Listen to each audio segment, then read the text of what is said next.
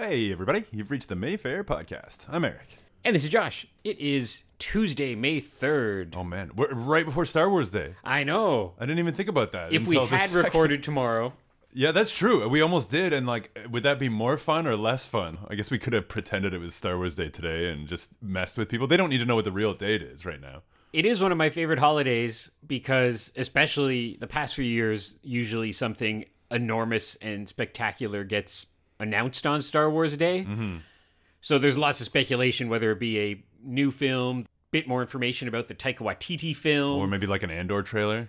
I still call it TV because I'm old, but all kinds of TV stuff. Sometimes it's like a video game trailer, and I'm like, I mean, for gamers, that's amazing and so cool. And it might be fun to watch it, but then I'm like, ultimately, I'm never going to play whatever this is.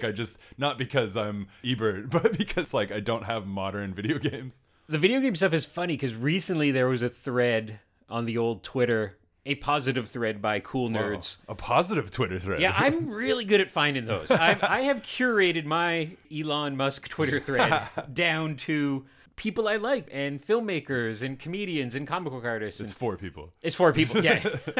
They were talking about how gatekeeping, nerds are like, oh, you don't even know who Grand Admiral Thrawn is? You can't be a Star Wars fan. You could have said any made-up name, too, and it would have sounded like a Star Wars name. Yeah. So there was one recently about, oh, these people don't even know who this character is. And I was like, I am nearly ground-level Star Wars. I was 1 when the first movie came out, so I'm not quite really, because I wasn't a 10-year-old waiting in line for A New Hope or anything like that. But you existed. But I existed, and by the time I was 4 and 7, I was seeing Empire and Jedi in theaters. Man. And I have a Gonk Droid tattoo. And I had no idea who this character was, who the troll nerds were angry at other people about. If you're gatekeeping against me, you're really on the wrong side of everything. And evidently it was a video game character. And I just haven't played these video games. So I'm like, no, you can be a Star Wars fan if you tapped out at the first trilogy, if your first movie was Phantom Menace, if you've only watched the Clone Wars cartoon, etc. So I always think about that, of that kind of gatekeeping when people bring up Star Wars video games. And I'm like, well, that's cool. I don't play them, but you're still a fan if you really love that, but don't really follow the Rebels cartoon or whatever. Yeah, and I didn't really keep up with the extended universe, especially not like the books or the comics or anything. I know a lot of people have. When they had that villain character on the Boba Fett show, a lot of people were like, oh my God, because I saw, not spoilers, and it couldn't have been spoiled because I didn't know that character, but people reacting before I saw the episode, and I was like, oh man, who's it going to be? And then, a dude walks in, and I was like, okay, I mean, he looks cool, but this means nothing. I was trying to turn it into a character I knew, and I was like, I don't think this is anyone I know. And then it was neat to see people's excitement and to learn a bit more after the fact. But it is funny, there's probably hundreds of characters I don't know, and I've seen those movies for sure. So many times. Yeah, I can't imagine nobody knows that twist yet, but I'm not even going to say the character, just in case. But when that happened, I was sitting at home watching with Gwen. We love it. We're all in. We love Jon Favreau and Dave Filoni, and we're so proud of those nerds. And it was this great Western scene. Very good, bad, and the ugly. Very spaghetti Western. And our hero is out there, and then there's someone coming on the horizon. And at that point, my brain was, this could be 8 different characters. And then when it ended up being who it was, I was just thrilled. And some people say that's fan service. And I'm like, isn't that what this is supposed to be? Yeah. You made me happy. Well, yeah, and if you've seen Clone Wars and Rebels and whatever, all that other stuff, which I've seen some of, but it's just, there's so much. I can't keep up with all of it. And if you haven't seen it, you're just like, there's a cool new Western guy. Yeah, it's the thing. Who wouldn't he's blue, I think, if I've not. Yeah, who wouldn't like a blue gunslinging alien guy? Yeah. Right? But to go back to Star Wars Day specifically, I think it's so funny, and I don't know the ground one origin, but it's a dumb joke. Yeah. Some stand-up comedian said, "May the 4th be with you." I don't know. It's a dumb joke. It's not even funny, really. No. And it's now become an actual thing in which Lucasfilm announces stuff, in which Disney Plus has curated a bunch of stuff for you to watch, in which comic publishers put out comics. It's so funny that something that started as a gag is now a real thing. just like Christmas. You know, I don't know. Yeah, no, it's pretty crazy, but it makes the most sense that they've latched onto it, especially now that they own everything. And it's kind of like hilarious to me that, see, I don't think Lee goes every year, and he's not going to like a May the 4th thing this year, but he's going to whatever, a Star Wars celebration. Star Wars celebration in Anaheim. That's different, right? That's not. Yeah, that's the big convention. Yeah, and that's at the end of May. So, but so it's still May though. It's still May. So is it like May 20th when I think Star Wars came out? I think it is. Yeah, I think he said. Here's the big news from Lee. I wish he was here. Oh, here we go. Lee mortgaged the house, so he has a photo op and a autograph with Ewan. Okay. So he said on the day that the new Obi-Wan shows out, because as usual we have to publicize Disney Plus because they need all our help. Damn it. That he will be hanging out with Ewan for a little bit. And I can't wait to see that photo. I don't know what the photo is with distance rules. If Ewan is going to have a piece of plastic between him and Lee so they can't hug, I don't know. No other guest they're doing that with, just Lee. It's like, I really need a little more space. This guy's a little too excited. But Ewan seems like a lovely guy with the fans, so I think that'll be fun for Lee. I think it'll be a neat photo. It's not going to be poor old Richard Dreyfuss. Oh man, I just watched a movie. I think it was called Mad Dog Time. And it was with everyone's in it. Right, My God. right. And we watched it for Bad Movie Night yesterday. And it had like Kyle MacLachlan and Burt Reynolds without a mustache. What? Yeah, that was the most shocking part of it, to be honest. And like Jeff Goldblum, but like in his Mr. Frost era when he was kind of quiet evil, like around Fly-ish time a little bit later. Yeah. And just like crazy cast, but it was produced by, I'm not going to say co-starring, cameoed by Richard Dreyfuss. Okay. And it's just so funny because, like, even in that, he doesn't look really happy, and it kind of reminds me of Lee's photo with him. I wish that Richard Dreyfuss was a happy old man the way that Michael Caine is, or slightly younger old man like Sam Neill or Jeff Goldblum.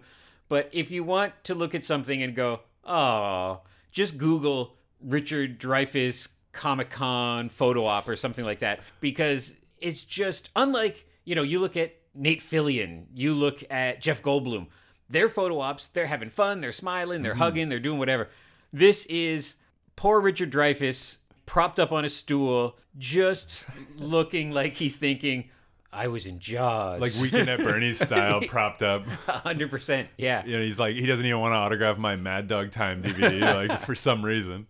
It makes me sad. It makes me sad because we're laughing because we're monsters. But you see other old celebrities, and even if they're not superstars, even if they're on that circuit of Comic-Cons, they're still having fun. They're still enjoying themselves. They're still having interactions with fans and doing documentaries and doing whatever. But yeah, and like Ewan McGregor doesn't have to do this either. Oh. I mean, I say that, but it's quite possible this was in his contract to do the Obi-Wan series. Where you're like, okay, you got to do this. But in theory, he doesn't have to do this. And that's what I'm thinking. So successful and like, but you never hear any ill things about him whatsoever, ever at all. Like he seems to be one of those just genuinely great guys. Well, I was talking about that where a little while ago, and I can't remember the movie. I would have looked it up if I would have known we would have been talking about this right now. We never know what we're going to talk about anyway. Michael Keaton passed through the greater Ottawa area a few years back, maybe time's a blur, but 5 or 6 years ago. And it was for some small independent film. It was shot out in Orleans, out in the burbs somewhere. And a friend of mine is a costume designer, and she works on, I think we've mentioned it before, just all these Christmas movies that are in town. Mm-hmm. But every once in a while, with no disrespect to those Christmas movies, she works on a real movie. So when I knew Michael Keaton was in town, and we tried, it was a long shot. We were like, I wonder if he could come by and introduce Beetlejuice or something, but we just couldn't get a hold of him. But I hesitantly asked her, I was like, I don't even want to ask this question, but is Michael Keaton cool? And she was, good news, he's the best person you've ever met. He's kind to the crew. He shows up on time. He doesn't throw coffee at people. And he's Michael Keaton. He is that Bruce Wayne kind of funny guy that you would think he would be. And it's so nice to hear that, because I would have been crestfallen to hear oh no, he showed up an hour late. He was yelling at everybody. He was drunk, you know? Yeah, because like Orleans is not the Hollywood of Ottawa. So No. it's like he could easily be like, I'm too good for this, you know, whatever. But Yeah, I he was probably don't get that staying at vibe. whatever hotel is out in Orleans. I Yeah. didn't even know, to be honest. Man, Lee would have offered his house up in a second. Yeah. Oh my God. So it's nice to hear these stories of veterans who have not given up on the game yet. No, and speaking of local films, we got big news about the film I was in. Yeah. Which is now, they dropped the trailer and the release date is Friday the 13th. Whoa. I'm like, what? So I'm like, you know, I don't expect that we're going to get the premiere to go along with Friday the 13th part 4. 4? Yeah. Yeah, but I was just like, because it got distribution last year, I think, or whatever, and I thought maybe they'd do a late Oscar push, but then it didn't happen, and so I was like, man, when is this going to come out, and I can like act like a real big shot for the one scene that I'm in. And then they finally just surprise dropped the trailer last week, I think. And I'm like, already it's cool that it's coming out and it's getting great reviews. But to think that a movie I was in is dropping on Friday the 13th is so cool. So on a sliding scale of you not being cut from the film, Yeah. what's the chances of you as a police officer?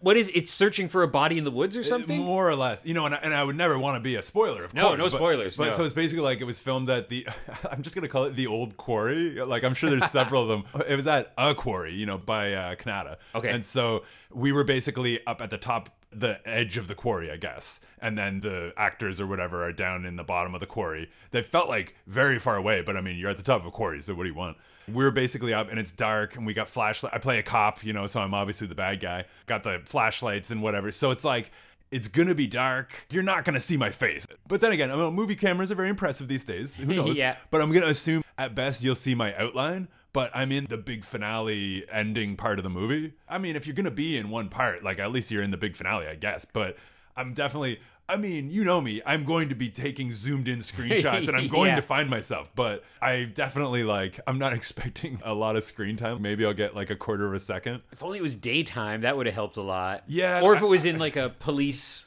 station. Yeah, or anything like, I don't know, at that point, because when I went, it was 4 p.m. I didn't know it was a night shoot until I was there for 12 hours. And then like we left at God. 5 in the morning, 6 in the morning or something, like we finished. So it's just one of those things where you're like, it's not what I pictured, but it was cool. Making movies is the worst. Oh my God, The yeah. worst. And it was funny to me, like, you talk about, you know, working on a real movie. I just thought it was funny to get to be in this and to get to be in Lee's movie, which is 100% a real movie as well. But like, it's so funny to be, I loved working on Lee's movie because I was hands-on. I wasn't just acting. I was holding lights, doing all this stuff, you know? And then when you're on that Hollywood production, or Hollywood, whatever, I don't want to break something. I don't want to stand in the wrong spot. I'm like a little nervous at times, you know? So it was like, it's funny, like what you think of as, oh, this is more legitimate or whatever. It's like, oh, this, you know, this is like a US production or whatever. And it's like, we think this is some big thing. But I actually had more fun working on Lee's movie and actually contributing to a more like local, more fun type of thing. And it's funny because it would have been cool to work on that other movie too, but I don't know, there's just so much, the intriguing aspect of independent film is like way more enticing to me. Yeah, and when you're on a small film, for better or for worse, you're all helping each other out. Yeah. There's blurs in lines of what jobs are, where say somebody's at the top of a ladder fixing a light, you might just be nice and hold that ladder. But on a big union shoot, you're like, no, you don't touch that ladder. That's somebody else's job. Yeah. So there's all those lines in the sand and there's different camps and stuff like that. Whereas on a little movie, it's just like, I worked a little bit on Lee's movie, but I went from almost just hanging out being a production assistant one day, doing sound, holding the boom a bit, helping wrangle extras. I helped get a whole bunch of extras for that last scene. So that's technically casting. Yeah. I don't know what I'm going to get a credit of, but I just told him, I joked with him where he's like, oh, you're going to get a big special thanks in the movie. And I was like, I want Josh Stafford presents, you know, at the top. But working on big movies has its pluses as well, because I've worked on a couple of bigger productions or TV pilots where the main thing, you're like, wow, the craft service is incredible. Yeah. And you're like, this is where the budget is going, because we're all eating lobsters and chocolate milk and cake and... Yeah, well, and it's funny too because like when you're doing background, a lot of it is just sitting around waiting for something to happen. Like you're not even outside for a lot of it. You're just wrangled in when they shot here and they had people at Targ not getting in to play video games. That would have been so sad. Yeah, like we were basically in a small warehouse, just literally waiting for hours, and then you go out and then it's like getting darker, darker. Then you go out and you shoot for I don't know an hour maybe. Yeah, and then you stand around for a lot of time, and it was starting to get cold. And so it's one of those things. It's like, I don't know. I had more fun in Lee's movie where it's just like everything's happening and then there's a problem and you need to figure out a way to fix it. And you always do. Like there's always a solution. And I guess like I prefer that. It's a little bit like my job actually too. Like where it's like, I have my job, but then there's just stuff you'd never expect. And like, like, okay, how do we problem solve here? Is like, now this person needs this and that and that. And I kind of love the wackiness of it because it's just some people can't work in situations like that. They're like, this is what's going to happen and that's all that's going to happen and we need you to do that. But for me, I'm like, I kind of almost get bored with that. I prefer the weirdness. Oh yeah, well, and that's the biggest thing on the bigger the movie you get, it's the hurry up and wait aspect. Mm-hmm. And you might have more of a budget and you might have more help, but on a big movie, it's just the time is so weird because you might be like, okay, we're lighting this scene. How long is that going to take? An hour. So then it's just a whole bunch of people not doing stuff. Whereas often on a little no-budget movie, you're like, how long to light the scene? Good enough. Let's go. Yeah, no, it makes me think of like Ed Wood. Just like, all right, we got it, cut, print. Ed Wood, despite being on a sliding scale from drama to comedy, there's still some dramatics in there. But a comedy is the most truthful thing you'll ever see about making movies. Because just that sense of nobody knowing what's going on, but soldiering through it and having a bunch of misfits trying to all work together with their weird skills to come with a final product. Stuff like Ed Wood is very true, shockingly true if you look at it. And I've been on sets where I was working on a CBC thing once and I was a camera assistant. And it was a new camera. It was years ago when kind of digital cameras were really coming into be. And the cinematographer, he just had these stories of being on the fly, being on various Cronenberg movies in various camera positions, and now he was a cinematographer as this guy in his 50s. And there was a team of high-paid people standing around this camera, trying not to look panicked at one point, and I swear, going through a manual. So none of them knew what was wrong. None of them knew how to fix it, but they were just calm, and they got it figured out. But that shows you that if you're ever in a position, no matter what your job, and you don't know what's going on, there's a lot of other people like that too. Yeah. And you should just not panic, and you'll get through it. Yeah, and it always works, even when COVID delays your production for years, Lee still pulled it off, and now I have 2 movies to look forward to that I was in. I mean, at least that's the other thing I like about Lee's movie. I'll actually see myself in that one, so that's already huge. You know what I noticed? And I haven't looked into this. I just happened to be doing something on IMDb or looking for somebody on IMDb. And I noticed they started crediting podcasts on IMDb. Oh, wait, so we can hook ourselves up then? That's what I'm thinking. Yeah, because I've already I don't have an IMDb yet, but I'm coming in hot with 2 movies and a podcast. Oh, that's what I was doing. Somebody, probably from the animation company, was kind enough to put my DC Superhero Girls credit on IMDb. Ah. But the problem was they put it, and it was a brand new Josh. Oh, no. But I'm already on there for various projects that I've worked on. So I went on to IMDb, and it was easier than I thought. We'll see if this works. And I just basically put, hi, I'm this other Josh Stafford. The real Josh. And this Josh Stafford is my credit. So you can erase that one and put that writing credit onto mine, please. So that's what I did. And while I was there, I was looking at something, and I noticed that somebody who has, I don't know, David Tennant has a podcast. Everybody has a podcast. Kevin Smith has a podcast. And I noticed they were crediting podcast appearances the same way that they would an appearance on Colbert or Daily Show. So I'm going to look into it, but I'm like, ooh, maybe we can get on there now. And then they're going to give a third Josh Stafford that yeah, one. And yeah, you're like, yeah, oh my God, it's so hard. It's like, also, I was in Mad Dog time. Please credit me immediately. But yeah, and Lee's on there for all of his stuff. Once upon a time, it was way easier to get on IMDb because you could just type stuff in. And there was all these funny credits where nerds would just go on and give themselves the credit as like background Fraggle operator. And they would just put it on there. Man. And I think they've kind of cleaned that up a bit. And I think even I just going on with my indie credits, they'll be like, oh yeah, he's a real guy. Yeah. But Yeah, so I'm curious. I want to see if we can get us on there now. Yeah, I gotta get in on that. And then I still wanted to be in a Christmas movie. They've been shooting a couple this week, but I'm just like, I should probably work my actual job instead of being in Mistletoe Time Machine. But are you in contact with a casting person? Like, kind of, yeah. Like it's like a background, casting. So you could say theoretically, you could be like, hey, because you don't want to work 2 16-hour days in between 5-hour work days, but. Oof. You could say, hey, is there like a little thing where it's like a few hours sitting in a restaurant or something? Or and it's funny you say that because the restaurant across the street from my job was filming an Oprah eating show. That's not an eloquent way to describe it. But that's the title. I think it was like Holiday Bake Off or something like that. And they were filming it for weeks, literally across the street. I was telling my wife and she's like, oh, do you want to do that? And I was like, well, I should probably get paid more to do my actual job across the street. But I mean, sitting there for hours would be interesting. That's the eternal struggle of actors. And that's why the cliche of working in a restaurant or something like that works when you have kind of flexible hours, because just getting that foot in the door. I'm sure in a city, maybe it's getting better and better. Like there's more and more stuff filming. Maybe if you really got your feet in there, you could actually somewhat make a living as an extra in Ottawa, because there's a dozen Christmas movies filming every year and more other stuff coming to town. And I don't know where this stands, but I heard they were going to actually build a studio. Yeah. But I don't know where that stands now. But yeah, maybe you could almost make a living and every once in a while get a job of being like, your coffee, sir. Yeah. And make a little more money. The longer that you're in stuff as a background, then you'll actually be accredited, like a ACTRA or whatever, and then you'll actually start to make a bit of bank. Yeah. But I think you need like a speaking role or 20 background roles or something. I don't know. There's some weird thing about it. Yeah. And it is, I know, like many a job where it's like, to get into the union, you need an acting gig, but to get an acting gig, you need to be in the union. Yeah. And you're like, wait a minute. I might be able to jump the line because I have a speaking role in Lee's movie. So I don't know if that gets me in. I don't know. We'll have to talk about that. That might, if you're like, I played this specific character with a speaking role. Yeah, I shared a scene with Lloyd Kaufman. He's famous. Yeah, and I did lighting and sound and we'll see. That might be my in.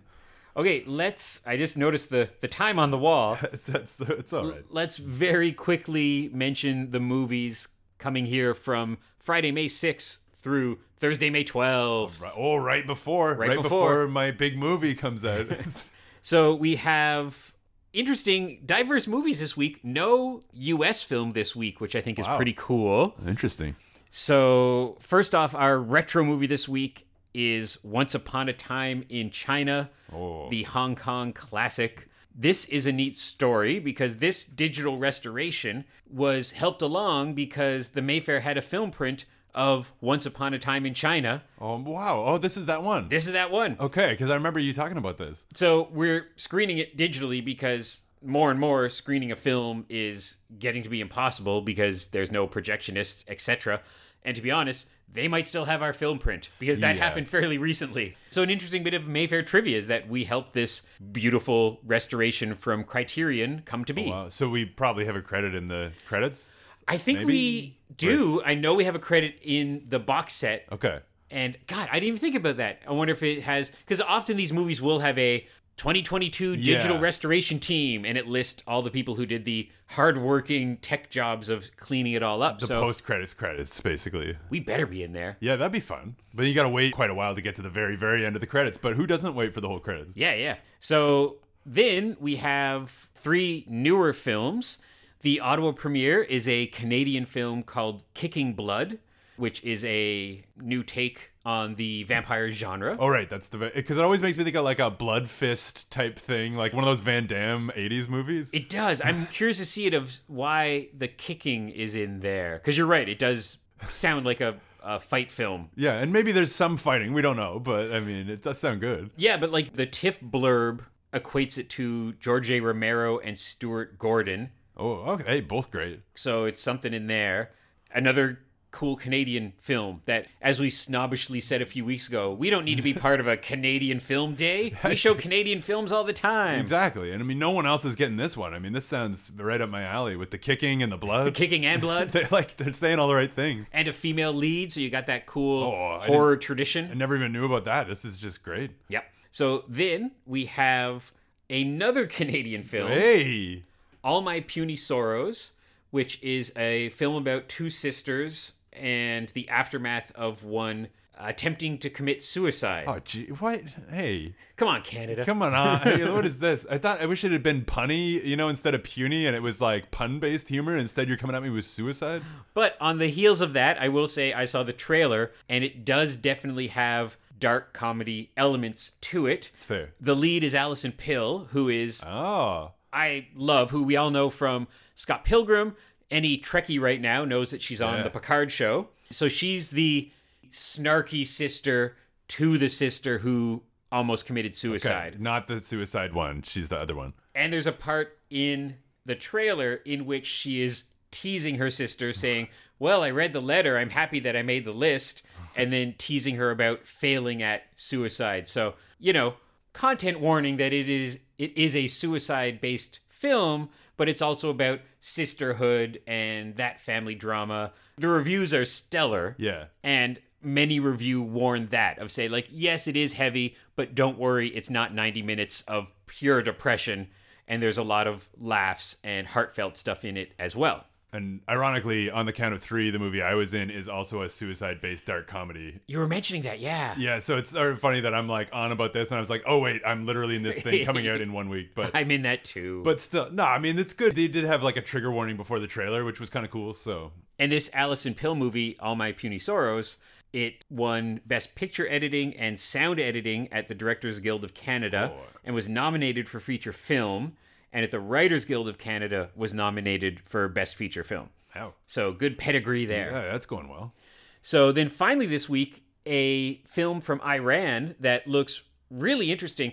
It almost looks like a cliche of like a Hollywood sitcom-y kind of film. It's a road trip movie. It's a family PG-rated road trip movie. From Iran. But from Iran. Okay. And it won Best Film at the London Film Festival. It has 10 out of 10 from Film Threat, 5 stars from Cineview, and 4 out of 4 stars from RogerEbert.com. I saw the trailer. It looks super funny, and just with that nice twist of a look at family life from a different culture, from a different country.